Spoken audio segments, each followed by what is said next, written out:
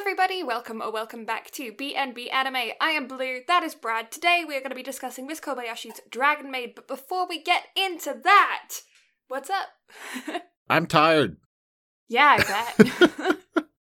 I am absolutely exhausted. I just got done with an all-day trip. I played putt-putt. I went to 2 fantastic restaurants. I made Blue absolutely jealous with the pictures I sent her of said food. Yes, I'm jealous. Also, in honor of you, I used your color golf ball to play putt-putt with. Nice. Yeah, I used a lavender ball. I was like, Blue would appreciate this. I would. That's very confusing to people who don't know that the full gamer tag and or voice acting name that I go by is Blue Lavender. Everyone else is just like, you didn't use a blue ball?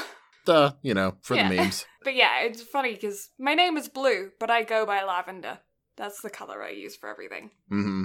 I'm wearing lavender, but I have a blue glass of water in front of me. I have a blue bottle of water to my left. Mm-hmm. But also, some of the cloak I got you is lavender. I made sure of that. Nice. In fact, I think it was the joggers, maybe. I don't know. I can't remember. That's not the way my brain works. I think the color of the thing that I got you is mint, but you don't know what that thing is yet, so I'm keeping it a secret. I have no clue whatsoever. I think you're going to be super excited. I am very excited. Mm-hmm. On the note of excitement, so the new Resident Evil came out yesterday at time of recording. Mm-hmm. And so I sat down and streamed that yesterday, and you know what I had to do? What? I had to break out Prickles. Oh. I had to break out the cactus plush to keep me safe. Oh.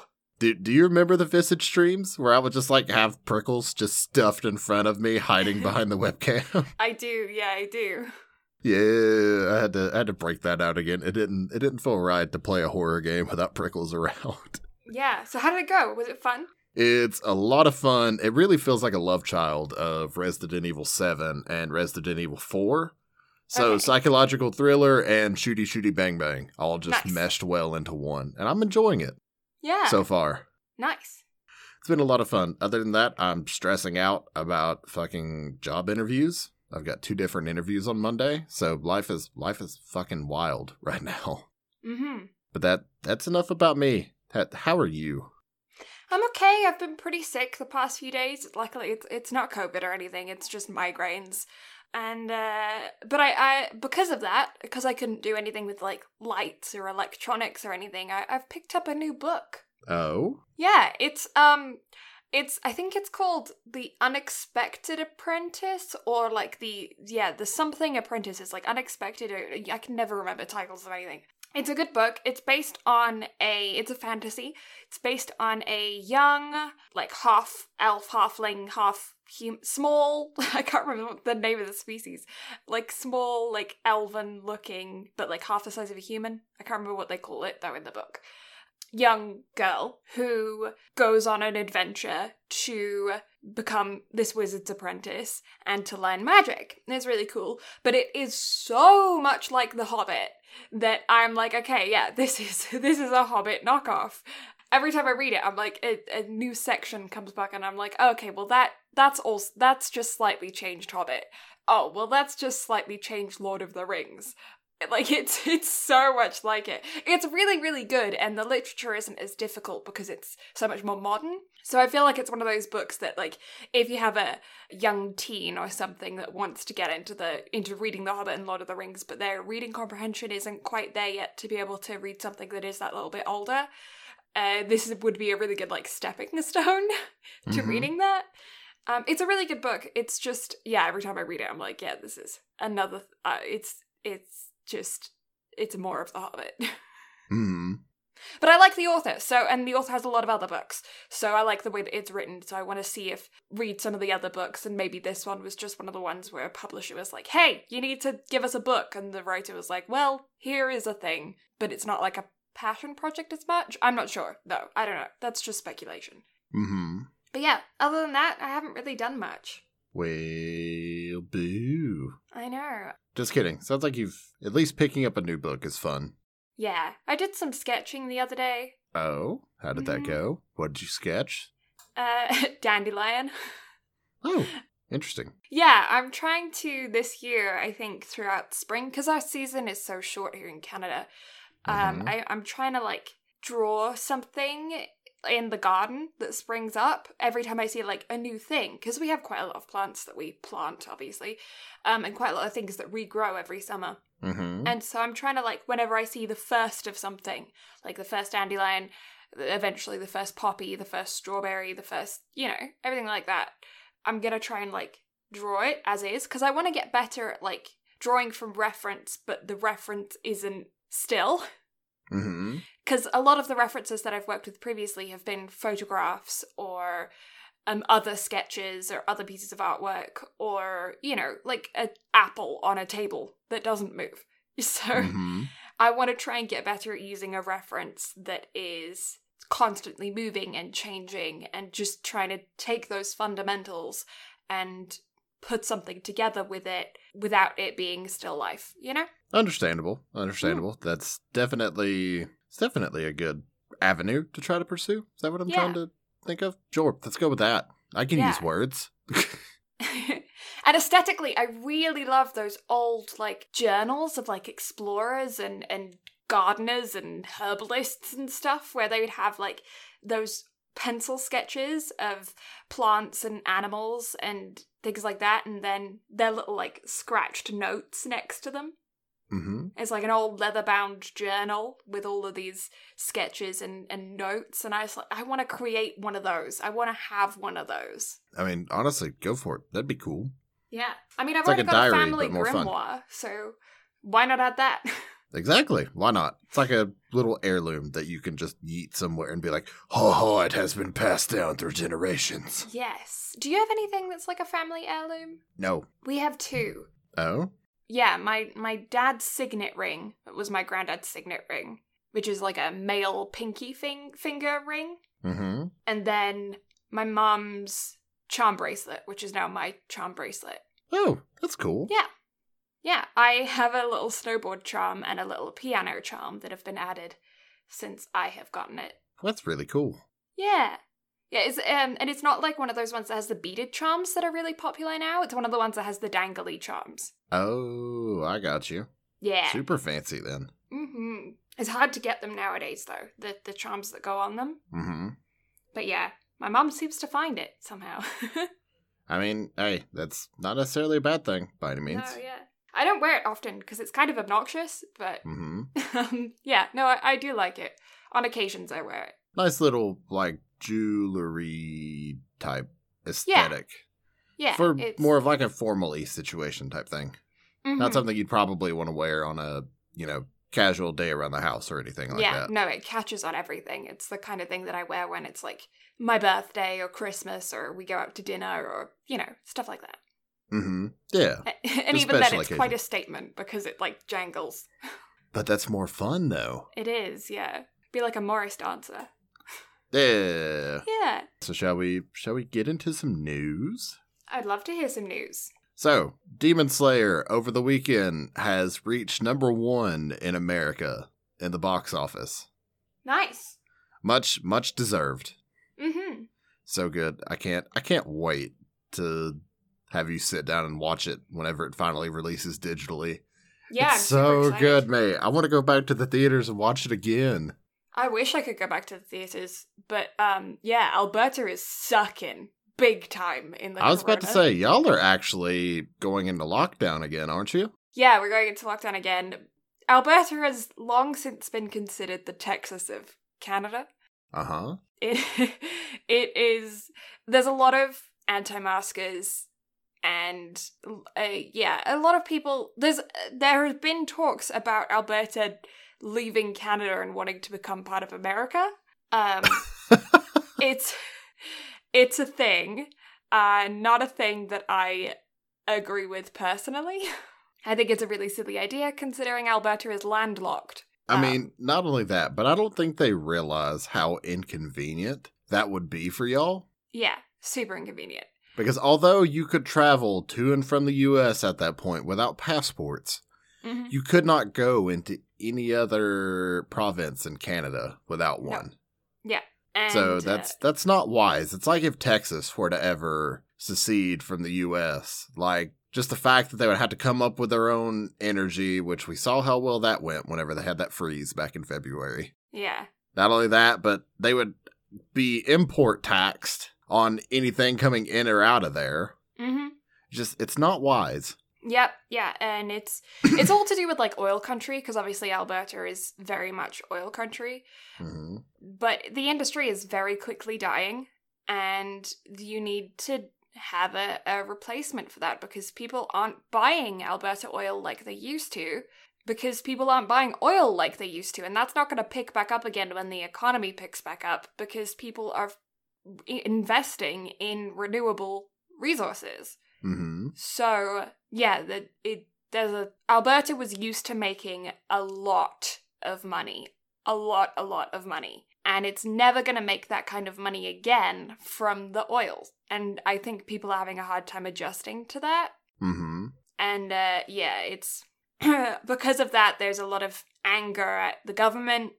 And because of that, because there's anger at the government, then everything the government says is wrong, obviously, because if one thing is wrong, then everything is wrong. And, yeah, so then people are not wearing masks, people are not enforcing mask policy, people are not staying at home when they should, people are, yeah, being rather obnoxious, not getting vaccines. There's a big anti-vaxxer group here. There are protesters that have been on the side of the street the entire quarantine period, like from the 2019, end of 2019, they've been standing on that street corner. I'm like, do you ever go home? Don't you have lives? Yeah. Talking about, all lives matter, no immigrants, anti-masks, you're all sheep, etc., etc. Pretty much anything you could think of. Mm-hmm. Which, yeah, is a statement to make. Uh-huh. Yeah, so because of that, Alberta is not doing good at all with corona, and yeah, I don't know. I think at worse numbers than the States right now here in Alberta. Mm-hmm. And yeah, I mean, I don't want anybody to get sick. Like, that's just it. I just don't want anybody to be ill. So can we just cooperate, please? Just let's get this shit back under control. Yeah. Let's get it taken care of. Get vaccinated. Because it's the same as fucking polio, chickenpox, the plague. Yeah. Hepatitis. Yeah. Whatever. Just get your damn shots. Please and thanks. Yeah. And I mean, it's like I haven't left my village, really. Except for medical purposes when I went to the city in like a year and a half. Mm-hmm. I'm 23. This is the prime of my life. Let me leave. You know? Mm-hmm. Oh no, I totally get it. So hopefully with vaccines becoming more readily available, and especially you going and getting vaccinated, what about the rest of the fam? Is everybody else gonna be getting theirs as well? Yeah, I know that my brother is probably going to get vaccinated the same time that I do. My parents are both eligible, so as well, so they should go and get theirs as well soon. And I'm trying to get my parents to also both get their shingles vaccine at the same time. I'm like, you're going for a vaccine, just go get a shingles one too. Because neither of them have done that. And I'm like, go, please, just... You didn't have a chickenpox vaccine because you had chickenpox when you were small, so just go get your shingles vaccine. You're already there. You're already going to get an injection. Just get it too. Yeah, shingles is fucking worse than chickenpox. It's so bad. And of my, on both sides of my family, a grandparent has had shingles, so... Ew. Yeah. Yeah, my grandma had it, my nan had it when she was like 92. Oh, no. Yeah. Because I think she's 95 this November. Mm-hmm. Still kicking it. Her mom lived to be 101. She's currently at 95. I am planning on beating both of them. Ganbate. Yeah, so... Because I think her mom before that was 99. So I think it's been 99, 101, and currently at 95. Mm-hmm. So I'm like, well, I gotta win, you know? I might make it to half of that. You're gonna make it well past half of that, dude. I don't know, mate. Yeah. Big goals. I mean, I'm starting small, okay? I gotta get in cosplay shape before we discuss making it past 50. At least to 80. That is minimum. That's all I'm taking, minimum. So what I'm hearing is that you want me to pester the fuck out of you for another 60 years. Yeah. You poor soul. You have my condolences early. 80 minimum. It's what I'm taking. If you don't reach there, I'm going to be thoroughly disappointed, and I'm going to put it on your headstone. The list of what's going to go on my tombstone just continues to grow. You're going to need a monument to fit it all in. Only a monument would be fitting of someone of my ego.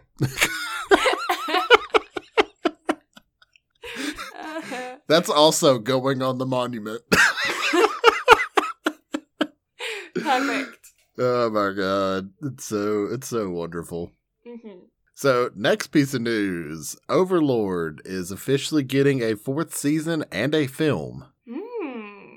So listen, we can't get any more All Out because Madhouse refuses to do another season of it. However, it has signed on to do a 4th season and a film of an isekai. You're welcome. Yeah, I want more All Out, please and thank you. But hey, we're getting more Overlord. That's fun. That is fun. But come on, rugby. But come on, isekai. But come on, rugby. Isekai. Rugby, rugby, rugby. Look, we've both come to the understanding that ReZero was better than All Out, therefore isekai. Yeah, but how much more saturated is the isekai genre than the rugby genre?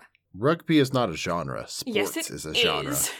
Sports is a genre. Rugby is a subcategory. No, rugby is an entire genre. So is swimming, and diving, and football, and American football, and baseball. Leave in the comments who's right and who's wrong with this debate. Fine, I recede. As it should be. But yeah, I'm excited. Overlord is a really interesting show for me because it's definitely not the first isekai I watched. However, it is the first one to where I think the overpowered main character is done extremely well. Mm-hmm. Although, where the show ended with Season 3, I'm curious to see how Season 4 is going to go, because Season 4 is going to pick up exactly where Season 3 left off. Mm-hmm. And then the film is going to be taking place during I believe it's the Holy Kingdom arc. So I don't know. Up to this point, I haven't even heard of the Holy Kingdom in the story, so who fucking knows? Who knows? But I'm intrigued. Overlord is fun. I can't wait to see where it goes with Ainz and the gang. And finally, probably the biggest piece of news to come out of this podcast today. It was initially leaked yesterday at time of recording on Toei's website that a new Dragon Ball Super film was going to be coming next year. Mm-hmm. Well, Toei has now officially confirmed that it will be coming next year, and good old Akira Toriyama has even confirmed that he is having a major involvement with the film as well. So I'm excited. Yeah. Just every time I hear there's more new Dragon Ball, the little kid in me is like, fuck yeah. Mm-hmm. I'm excited. Broly was great. I'm gonna have to figure out a way to get you through Super to where you can watch the new film when it comes out. I'll just have to binge it. But we gotta make a podcast out of it though. Yeah. I will compile a set of episodes that will cover each individual arc. And then we can do podcast episodes of just about arcs. Sounds good. Because it's no more than, I think, 20, 25 episodes per arc, because there's only 131 episodes in Super. Mm-hmm. So I can make it work. Yeah. I've still got to get you to finish Prince of Tennis. There just has to be a way to find it, because Hulu only has 25 episodes. Yeah, and it's so rude. We also got to finish Haikyuu, because we haven't done Season 4. Yes, and Season 4 is interesting, because that's the one that happened during COVID lockdowns and stuff, so there's, some animation differences in there. Well, the animation difference is because it changed directors. Yes, but I think because there's also an episode specifically where the animation just falls apart. You told me about this episode, but I haven't seen said episode. I think it's episode 13 out of the new season or some shit like that? Something like that. Episode 9, 13, I don't know, some shit. It makes me wonder if at some point production houses are going to go back to these, because it's a couple of shows where it's just one episode that they've outsourced. Mm-hmm. And I wonder if they're going to go back and reanimate those episodes. I mean, to do it for like DVD releases and stuff, it makes total sense to go back and do it. Mm-hmm. But as far as streaming services and stuff like that goes, probably not. Yeah, no. Just reboot Dead Man Wonderland and fix it. Fix it. Especially those last 3 episodes. Fucking hell. What was it? Oh, it was The Promised Neverland that we watched where they just wrap so much shit up in like 2 episodes. Yeah. Or an entire season of just wrapping up just hundreds of chapter of manga. Yeah, they might. The only thing I can think of with that is that they got called and was like, "Hey, corporate says no more, so wrap it up. No more for you. No more for you." So accounting says it's not in the budget.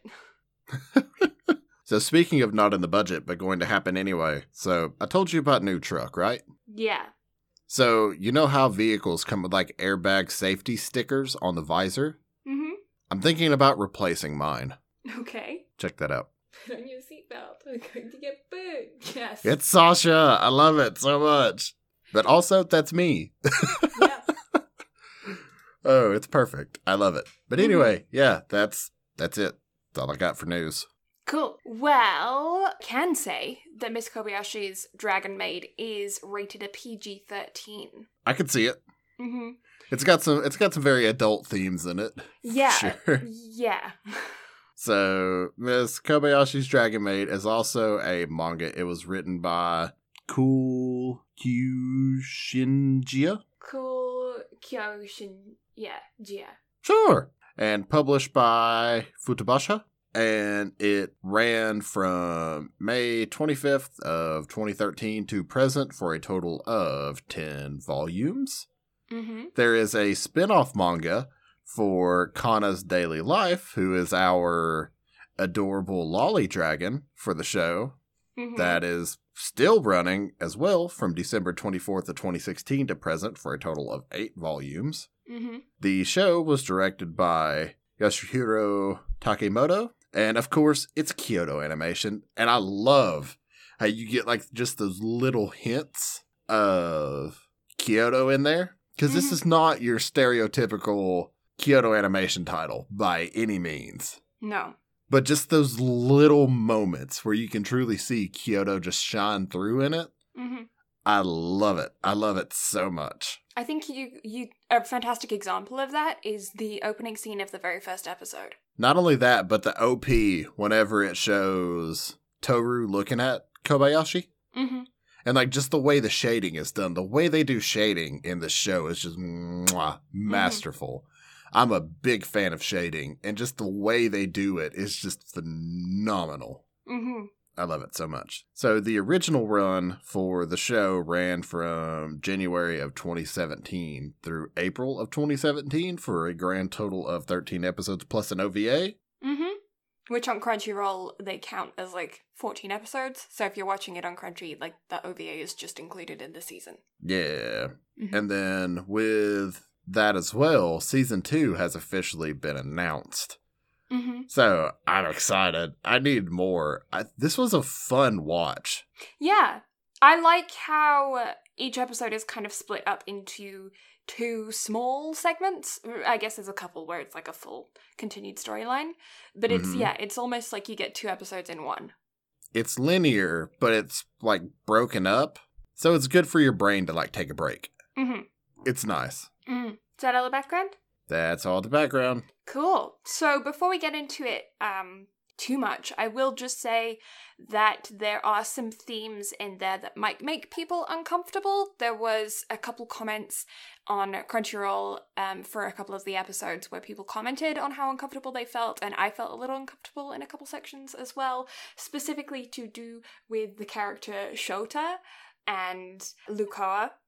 Their interactions with each other. So just to let you know that there is there's no easy really way to say it, but other than like sexualization of an elementary school student that, just made a couple people uncomfortable. So just be aware of that. I don't know if it's like a full-on trigger warning or whatever, but I felt like it's important to say that the humor is for a specific kind of person. Yeah, it is very It's very fan servicey for just like one small like bit of the fan base, Yeah. but it is definitely there. Yeah, it's mainly in, because like I said, how the episode is broken up into two segments.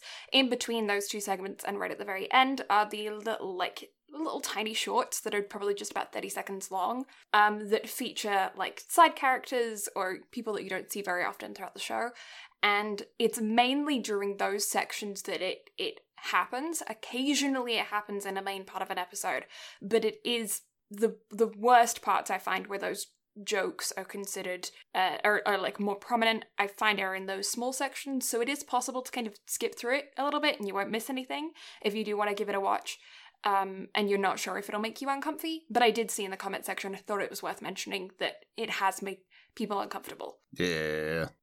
Yeah, so it's based around, Miss Kobayashi's Dragon Maid is based around a young working adult in Japan, Miss Kobayashi, who on one night meets a dragon who she then befriends and comes to live with her, named Toru, and she takes in the role of Miss Kobayashi's maid.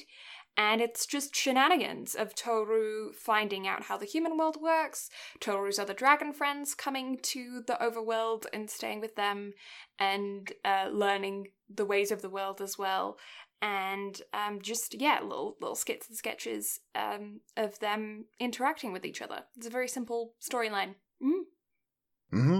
Spoiler chicken hat. Yeah, so let's jump right into it with the first episode where we meet Miss Kobayashi and Toru ends up on her front step, and we learn that she invited her to stay because she was very drunk. Which is hilarious. It is. Just the fact that we had to wait till the last episode to see the scene of how it all takes place, but my goodness, it's great, man. It is. Just their initial interactions are fun as well. I know. And Toru leaving and feeling so sad and he's like, okay, yeah. But when Toru's leaving and she's all sad, doll. Aw, poor Toru. One thing I'm confused about is how her tail works. Yeah, I don't know either. Yeah, because first of all, the physical anatomy of it kind of confuses me because her butt looks normal, but then all of a sudden there's this thick tail.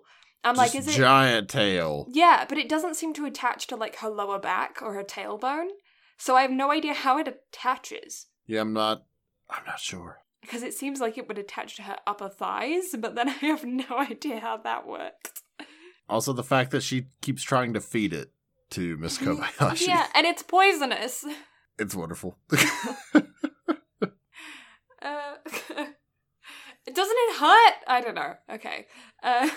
This is an all-powerful dragon. I doubt it would hurt. Yeah. Oh, and in the first episode as well, you see Toru having a nightmare of how she ended up where she was in the overworld. And that was sad. That was sad. That was sad, but also just that little interaction of Miss Kobayashi just being like, that's okay. Yeah, it's one of those things that initially, right off the bat, gives the characters a really good connection to each other. Mm-hmm. And shows equal understanding. Kobayashi's really a good character in the sense of, like, she does have character growth, but it's so subtle that you, like, it's not like a preaching moment, if you know what I mean. Mm-hmm. It's subtle, but even then, like, it's also interesting to see that she notices that she's had that character development as well. Mm-hmm. So it's really interesting to see how it all kind of plays out, especially with stuff like that. Yeah. And then we also meet Takia in this episode as well, when they end up going out for drinks and they meet Toru and Kobayashi strips her in the restaurant. Oh my god, yeah, she's like, this isn't an actual maid uniform, this is a disgrace. And just the fact that they're both secret maid otakus. Yeah. Takiya's physical transformation every time he puts on his glasses cracks me up. Oh my goodness, and you never see him actually put on the glasses. He just gets drunk and boom, swirly glasses. Yeah, and his teeth. Yep. Like, what happens to his teeth? Why does he turn into a rabbit as soon as he puts on his glasses? I don't know. It's all shenanigans. It's great. It is. him and Fafner are my ship of the show. 100%. Yeah. But also, like, how can you not love Kobayashi and Toru, though? Yeah, they are really cute. It's adorable. It's all just an adorable dynamic. Yes. Also, Kana and Bugs. Or anything that moves, for that matter. Yeah. Cicadas. Crunchy. That butterfly that was on her finger. Uh-huh. Or the crab for the beach episode, which, by the way, this show does have a beach episode. This is the first time we've had a beach episode since, Darling in the Franxx? Yeah, something like that. Yeah, beach episode for the first time in, like, half a year. And, Lukoa's boobs. Yeah. Just, they're a whole character on their own. Yeah, like, it might as well have had voiceover lines. Yeah, honestly. Also, like, just the boobs in the show in general. Yes. Just so like, inconvenient. They look inconvenient. They really do. Like, doesn't that hurt their backs? Yeah.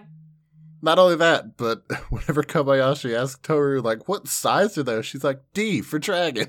Oh my god, this show. So anyway, episode 2 is the shopping district purse snatcher. We also gain Kana acquired in this episode, and we get to see Kana's dragon as well, which is so fluffy and cute and adorable. It really is. Like, it's an adorable dragon. Also, Toru just pimp slaps the hell out of a dude that steals a purse. Mm-hmm. That whole scene was epic, man. I love how she's like the famous person of the shopping district. Right? Like, everybody knows her. Everybody's giving her discounts and free shit and all that other fun stuff. And then she was just like, can I get him? Yeah. And then just, like, shoots off, just whips around and just slaps his ass into the ground. Yep. How did that dude not die? I was gonna say, that's like every rib is broken, your spine is shattered, your skull is fractured, your hips are broken. Like... Well, I mean, for the scene, like, it shows him, like, just get smashed through the concrete, but then it cuts to him lying there and the concrete's perfectly fine. Yeah. So it's like they do it for aesthetic to, like, show, like, how hard he hits, but then he's just fine. Mm-hmm. The ground is fine. It's great. Mm-hmm. But then the fact that Kana, the way she gets her mana back is by plugging into a wall socket with her tail. Yeah. That's really cute. And so smart as well. I don't think I've ever seen anything to do with like an electric user just plugging themselves into an outlet. Right? Well, typically it's a fantasy world where like electricity doesn't exist because it's all candles and shit. Yeah, I'm trying to think of in My Hero. He doesn't plug himself in though, does he? No, because I think that would fry his brain. Yeah, I was going to say he produces so much himself that he... Could you imagine if Armstrong like stuck his finger in a socket in Full Metal? Yeah. Oh my god, that's something I want to see. Like his handlebar mustache just shoots straight up and gets frizzy. Detective Pikachu should have. Yes, or just Pikachu in general. Right? Like just lightning bolt tail into a socket. Into a socket. Pikachu. And then, oh my goodness, the scene of Kana and Toru play fighting. Yeah. Like, Dragon Lolly could use Kamehameha. Yeah. It's like, oh, we're just play fighting. You had to go into another dimension. Like, not only that, but it was like lasers and Armageddon and shit, and they're just, like, playing. Yep. That's horrifying. Yep. And then in episode 3, they end up moving to a new apartment, the noisy neighbors happen, and Fafner and Lukoa end up actually joining the party this time. This is when we are introduced to them. Yeah. Yeah. Fafnir is the dragon that cares about nothing but murder, and the way Lukoa gets into the world is... That's a thing. Mm-hmm. Gets summoned by a boy.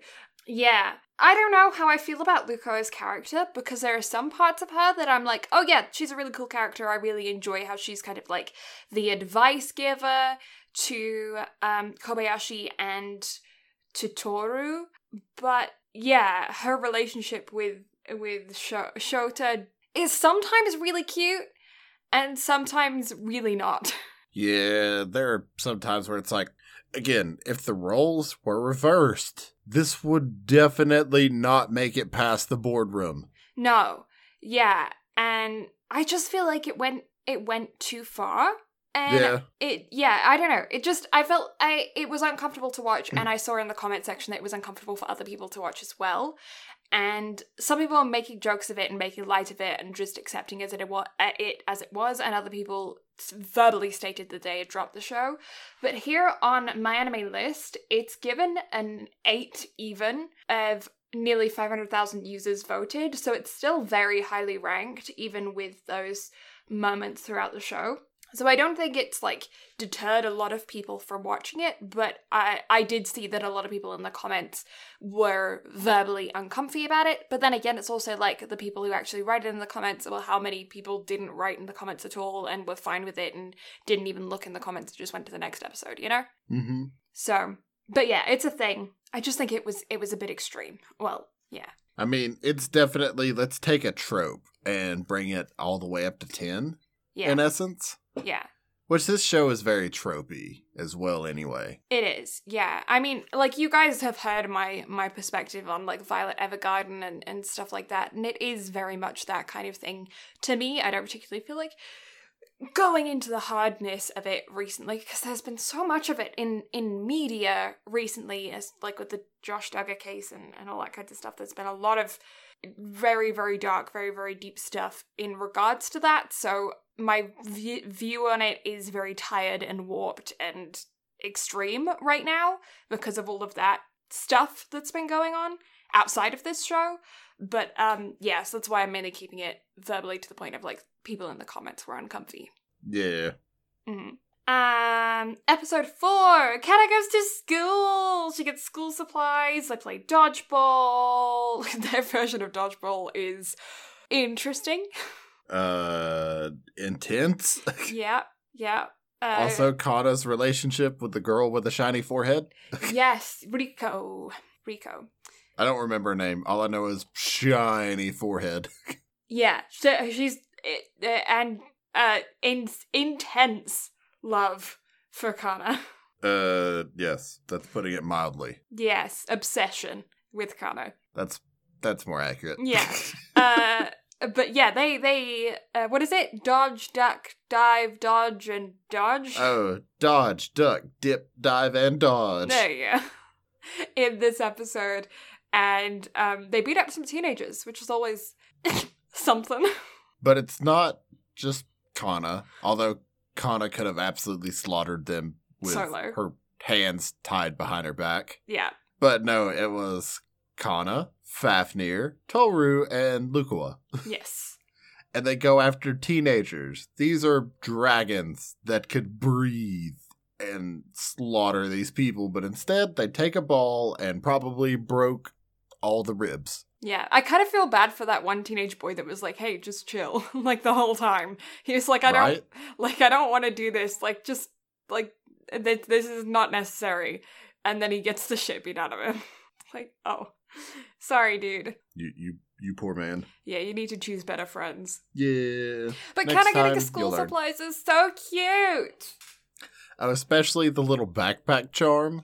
Yeah.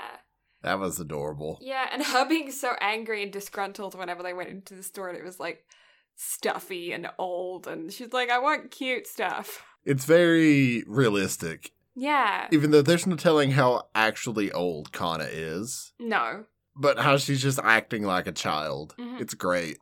Well, she is considered a child in dragon years. I don't know what the equivalent to that is in human years, because it's never mentioned how old any of them are. But probably like 30 or 40. At least. I could even be like 200. I mean, I was going to say Toru is probably hundreds of years old. Yeah. So it wouldn't surprise me if Kana is 100 or so years old. But her equivalent of growth is that of a third grader. Part of me wants to go read the manga. Mm-hmm. Just to see. Well, it actually made me, like, curious. Because Kana in elementary school now is going to she's going to want to progress with her classmates, right? But if she's growing so much slower, will she have to, like, physically, like, magic herself age-wise to look their appearance, but then mentally she's still going to be that of a third grader. Mm-hmm. So... Yeah, I don't know. Yeah, I don't know how that's going to work. But I was thinking about that, and I was like, that's kind of sad, because then she might have to, like, change schools every year, and then she doesn't get to grow with her classmates. Yeah, that would suck. Yeah. So, like, you can do, like, 3rd and 4th grade, and then switch schools, and then does 3rd and 4th grade, and then switch schools. Yeah. But yeah, now I've made you depressed. Episode 5. Sadness. Kobayashi. We get to see Kobayashi at work. We get to the tripping the chief. where Toru goes to her work and the chief is like taking out all of his aggression on Kobayashi and requesting, like, abusing his power absolutely, and Toru is really angry about it, so she trips him up over and over and over again, and it's a stupid skit, but it made me laugh.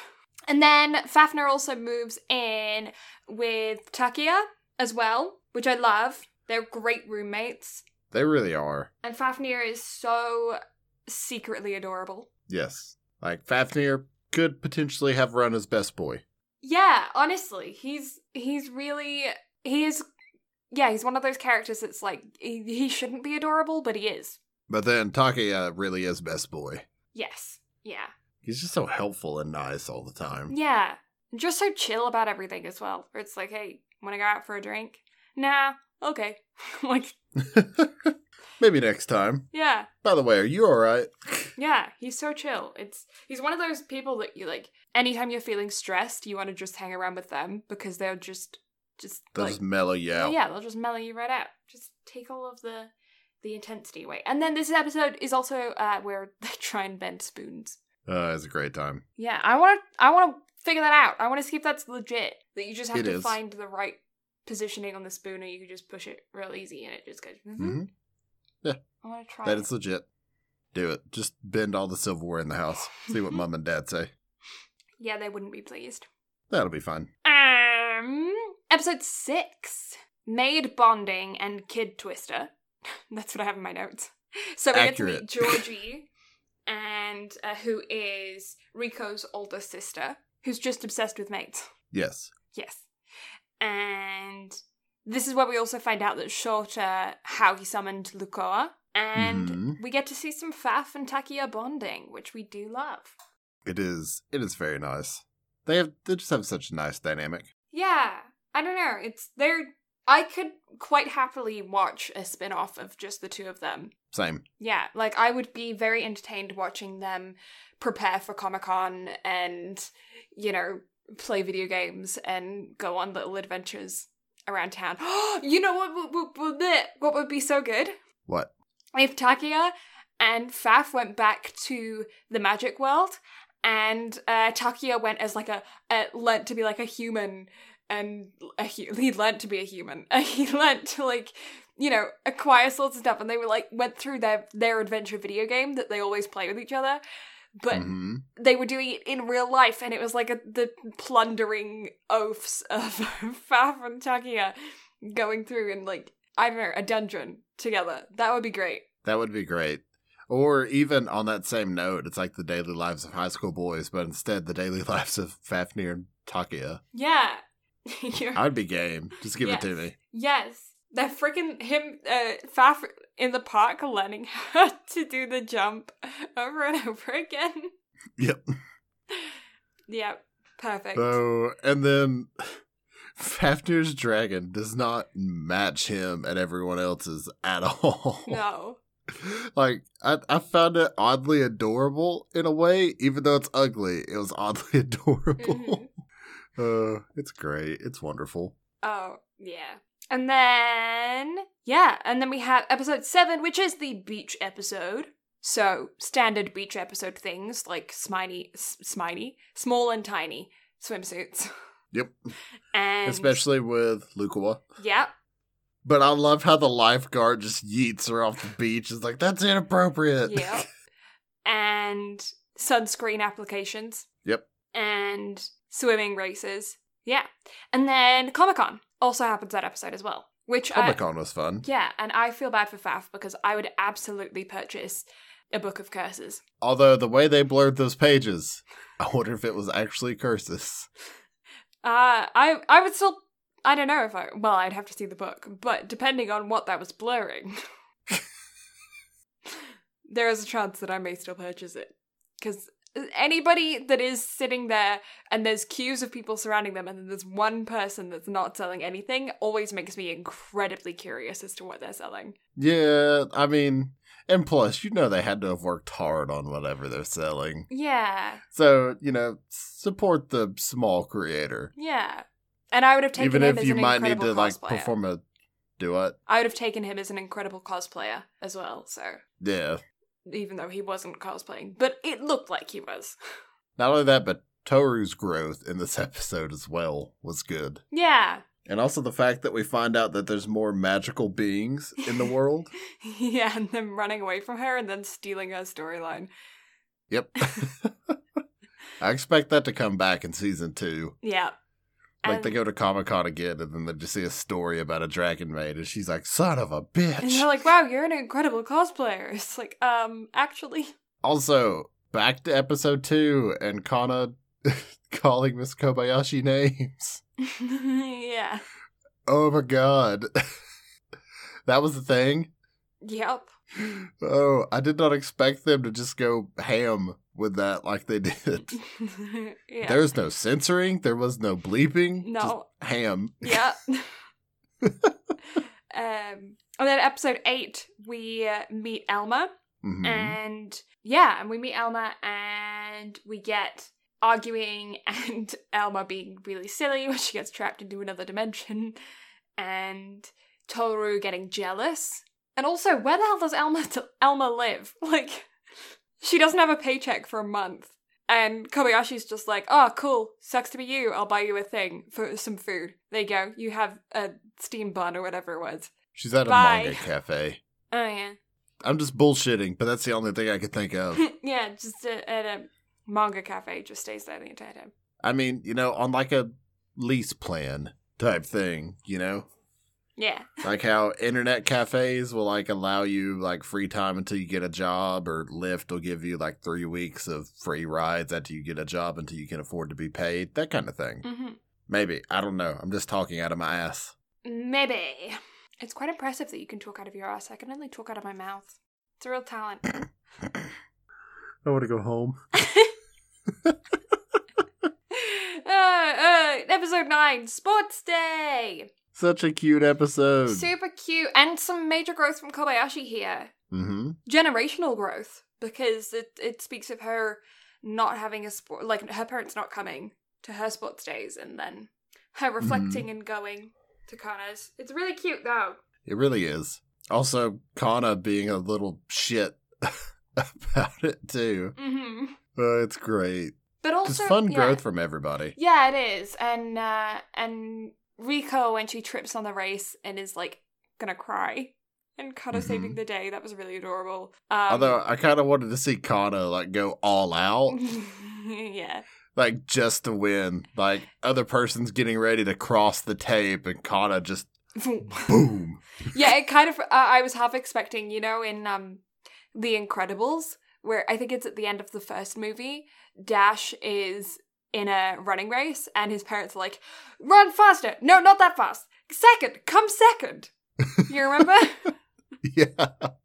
I was kind of half expecting that to happen when I watched it. That's what came back in my brain. But I like how she did it, like, just enough to barely win. Mm-hmm. Like, I feel like it's such a slap in the face to the other person. Yeah.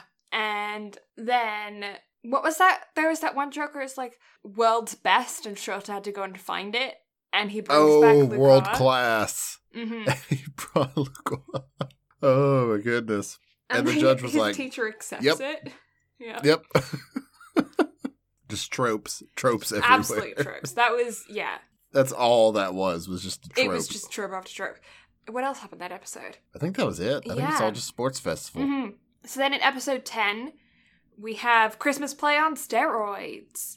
So it's such a fun episode. It is, yeah. So Toru gets asked when she goes to visit the shopping district from one of the shop seller folk merchants there, who has injured himself, if she can gather some people together and put on some kind of like entertainment performance thing for the old folks' home, because he was going to do it, but he injured himself. And so she accepts and gathers all of the other dragons and some side characters as well. And they decide that they're going to put on a version of the Little Match Girl story, which is, I assume, a Japanese fairy tale, folktale, because I haven't heard it before. I feel like it's been brought up in other anime before. But for some reason, I also feel like the Little Match Girl is a real thing.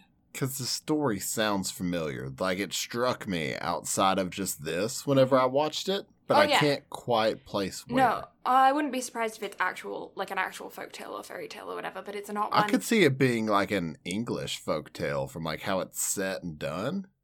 The Little Match Girl is a literary fairy tale by Danish poet and author Hans Christian Andersen. Oh, okay, it's Hans Christian Andersen. Okay, I don't know why I haven't heard that one. If it's Danish, it's probably not in this book. It was first published in 1845 and has been adapted in various media, including animated, live-action, and VR films, as well as television musicals. Yeah. So I knew the story sounded really familiar, but I know it's been used in anime a couple of different times, but outside of that, the story just sounded familiar. Yeah, it's not one that I am familiar with, but I'm not super familiar with all Hans Christian Andersen. I'm more familiar with the Grimm's Brothers stuff. Mm-hmm. And yeah, specifically British fairy tales, because those are the ones that I grew up with, like St. George of Merry England and, Jack the Giant Killer. Mm-hmm. Things like that. So, yeah. But not only do they put on this play, no, they go like magical powers putting on this play, and the old people in the crowd are like, is that the new CGI? Yeah, and it's so adorable. I about spit my drink whenever that happened because I forgot that even occurred, and it just took me off guard. Yes, but it's very, very cute, and they add in things of just like complete random. It's like it turns into a Final Fantasy game, almost. And magical girls, and old, I don't know. It was like you gave you and me a piece of paper, and we're like, here, come up with an anime idea, and we just let ADHD run free. Yes. Yeah, it was very much an ADHD word vomit put into a play. Not only that, but them building a chimney inside Miss Kobayashi's house.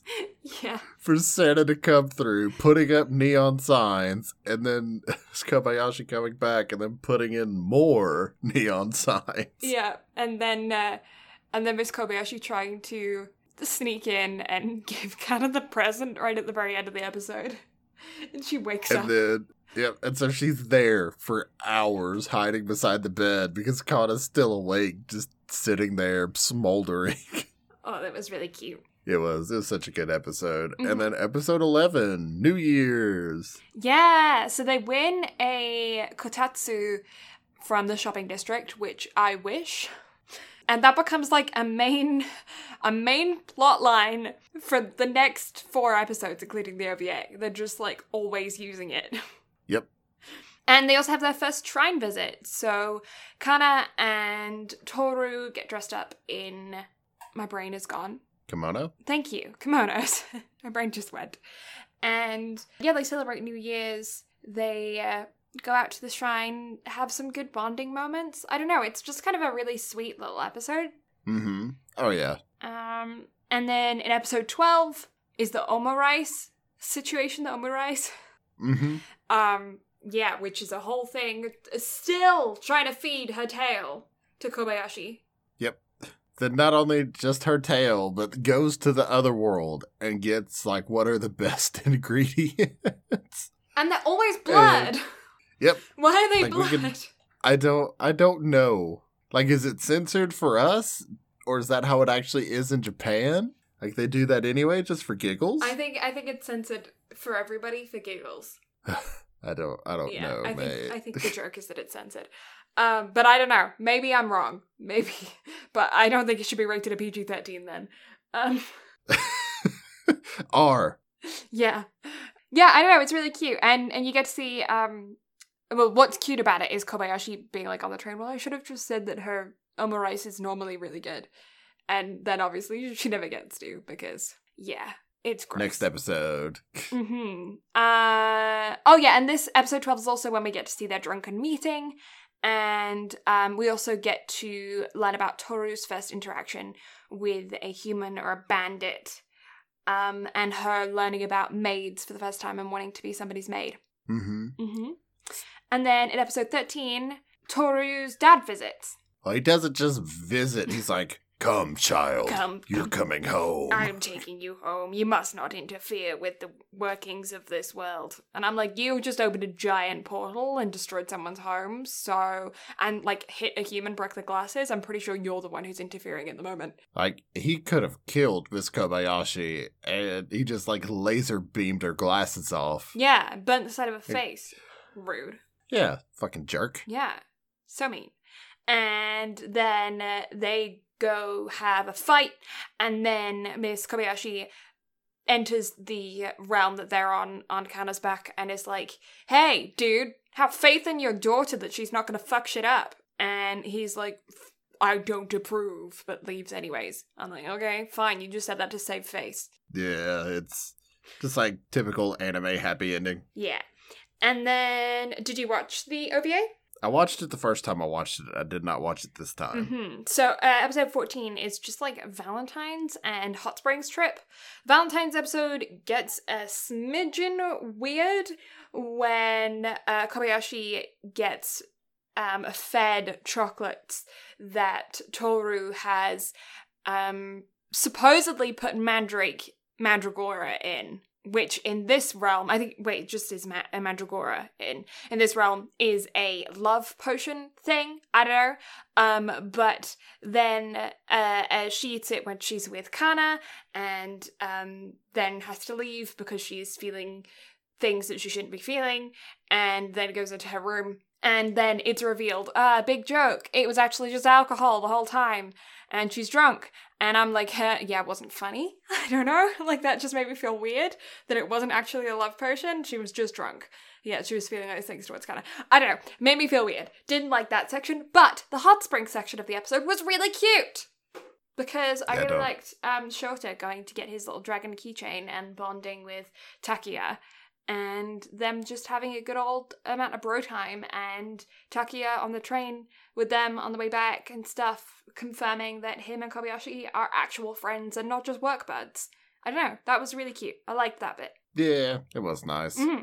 So yeah, in my opinion, there are a couple things that are awkward and uncomfy, and I didn't particularly feel brought anything to the show and made me not entirely super happy about, but I know other people just saw them as jokes, so take that for what you will. It's my personal opinion. But the animation was really cool. I like the animation a lot. What did you think of the OP and ED? I like them. I wasn't just in love with them or anything, but I liked them. Mm-hmm. They were good. Yeah, I feel the same way. They fit the show. Mm-hmm. Also, again, just the animation in the OP with the, like, just those few scenes. Oh, so good. Mm-hmm. Just Kyoto being Kyoto in those moments. Yeah. I think this is a really, like, chill show to watch, to just enjoy if you want to have, like, if you have a couple minutes and you want to just chuck something on. I feel like this is a decent show to watch for that. Yeah, it's something you can definitely watch casually, not necessarily something to binge. Mm-hmm. Although you can binge it. Like, it's not a hard binge, but it's definitely better kind of taking an episode at a time. Yeah. And, like, I mean, I have to admit that Kobayashi and Takia would be a fantastically easy cosplay. Yes. 100%. Yeah. Just wear a button down, a yellow tie, and khakis, and you're covered. Yeah, and Takia button down the blue stripy tie and khakis. Yep. Good to go. I have future con ideas. Yeah, easy peasy cosplay. I don't know. It's 6 for me. It's just a few moments that were like, that really were a thing. And then others that were really fun and really cute and really sweet. Very tropey. Yeah, I just when you compare it to something like Your Lie in April, it doesn't hold up in the same way, but it's kind of not supposed to. I don't know.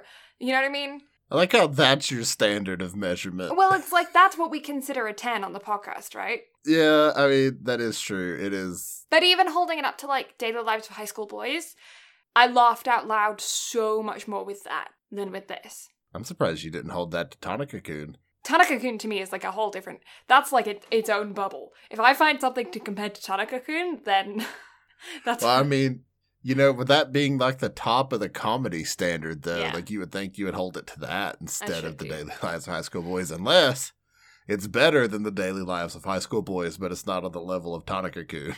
You have like a tiered list of shit you have to put it up against. I think it's probably on Are You Lost's realm for me. I think it's just as tropey, just as, like, weirdly sexual in weird ways. Like in that one scene of Are You Lost where they were, like, giving each other enemas to survive, you know what I mean? Yeah. Like, weirdly sexual. I feel like it fits along there. This is just has those a few moments of, like, actual creepy that I'm not keen on. So yeah, I'm putting it on kind of that level. Daily Lives of High School Boys, Tanaka-kun are both better, in my opinion. I would definitely put it a notch above Are You Lost, but still nowhere near on the level of either of those. Okay, yeah, that's fair. So yeah, I'd probably give it like a 6.5-ish, give or take. Mm-hmm. Because OP's good, ED's good, like the moments of humor in it are phenomenal. It does have those kind of, you know, weird, cringy, creepy bits. Yeah, but the main three characters are absolutely adorable. I understand why they are so loved. Oh yeah, like just the main trio is just a staple in new gen anime. Yeah, 100%. And it's easy to understand why they're lovable, they're relatable with their amounts of growth. Yeah, And just the interactions they have. they're goofy, they're silly, they're funny, they're very cute. Mm-hmm. You can make some really, really good cosplays out of them. They're kind of check all the boxes. Oh yeah, 100%. So I can definitely see the appeal to the show. And again, I enjoyed it whenever I watched this. That's why I suggested covering it just as light stuff to kind of get us through before we do the first 2 seasons of My Hero Yeah. the week after next. So, Yeah. you know, just something easy and chill. Yeah, and I definitely, enjoyed the vast majority of what I watched for it. Is that everything? I think that's everything. Cool. So, you can find the lovely Blue Lavender on twitch.tv/Blue Lavender. She does not stream now. She may get back to it at some point. Who knows? She also has an Instagram and Twitter at Blue Lavender STM, where she posts life updates, art updates, fun stuff like that. And she also has an Instagram for her dog Tilly at the Best Tilly Bean, where if you like doggo photos, that's the place to go, because Bean is definitely best Bean. Yeah, and if you like Brad and you like hearing his voice, his opinions, that kind of stuff, you can hang out with him on his Twitch streams at Brad Carter Gaming. He's also Brad Carter Gaming on Instagram, so you can check him out there as well. He also runs our Instagram and Twitter for the podcast at BNB Anime, so you can check us out on all social medias under that handle. We also have a YouTube channel, which is at BNB Anime as well, with all of our previously archived episodes, some handy dandy thumbnails, and stuff like that is all on there, so be sure to check that out. Leave us some messages in the comments. Let us know your opinions, because like I've said before, and I will keep saying it until we gain some qualifications, we have none at the moment, and we are just two idiots who are fans of anime who like to share our opinions because we're loud and obnoxious. So be sure to share yours as well. Let us know if you agree or disagree and why.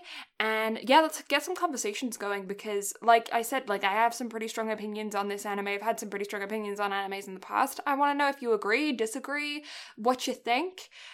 Because I always like to try and open my own mind, and the only way to do that is by talking to other people with differences of opinion. So let's hear them in those comment sections. You can also recommend future animes for us to watch, or second seasons of things as well, and answer any questions that we may have asked throughout the podcast episode as well. So be sure to put those all in the comment section, or hit us up in those DMs if you feel like it. We also have a website, which is at www.bnbanime.com, where we have all of our previously archived episodes with links to your favorite listening platforms for easy downloads. We also have background information on both Brad and I, links to our voice acting stuff, behind the scenes, friends of the podcast, all that kind of stuff is on our website, so be sure to check that out as well. That it? That That's everything? it. Cool. So, thank you all so much for listening. Blue and I greatly appreciate it. Next week, The Devil is a Part-Timer, Season 1. I'm excited. I'm excited. This is a phenomenal comedy / rom-com type anime. Mm-hmm. I don't know. It's a great time. The evil ruler, overlord, devil person gets transported to modern day Japan and has to become a part-timer working at McDonald's or McDonald's. It's glorious. It's a great time. You get to deal with all the shenanigans. It's wonderful. So you look forward to that for next week. But until then, we'll catch y'all next time. Bye-bye. Bye.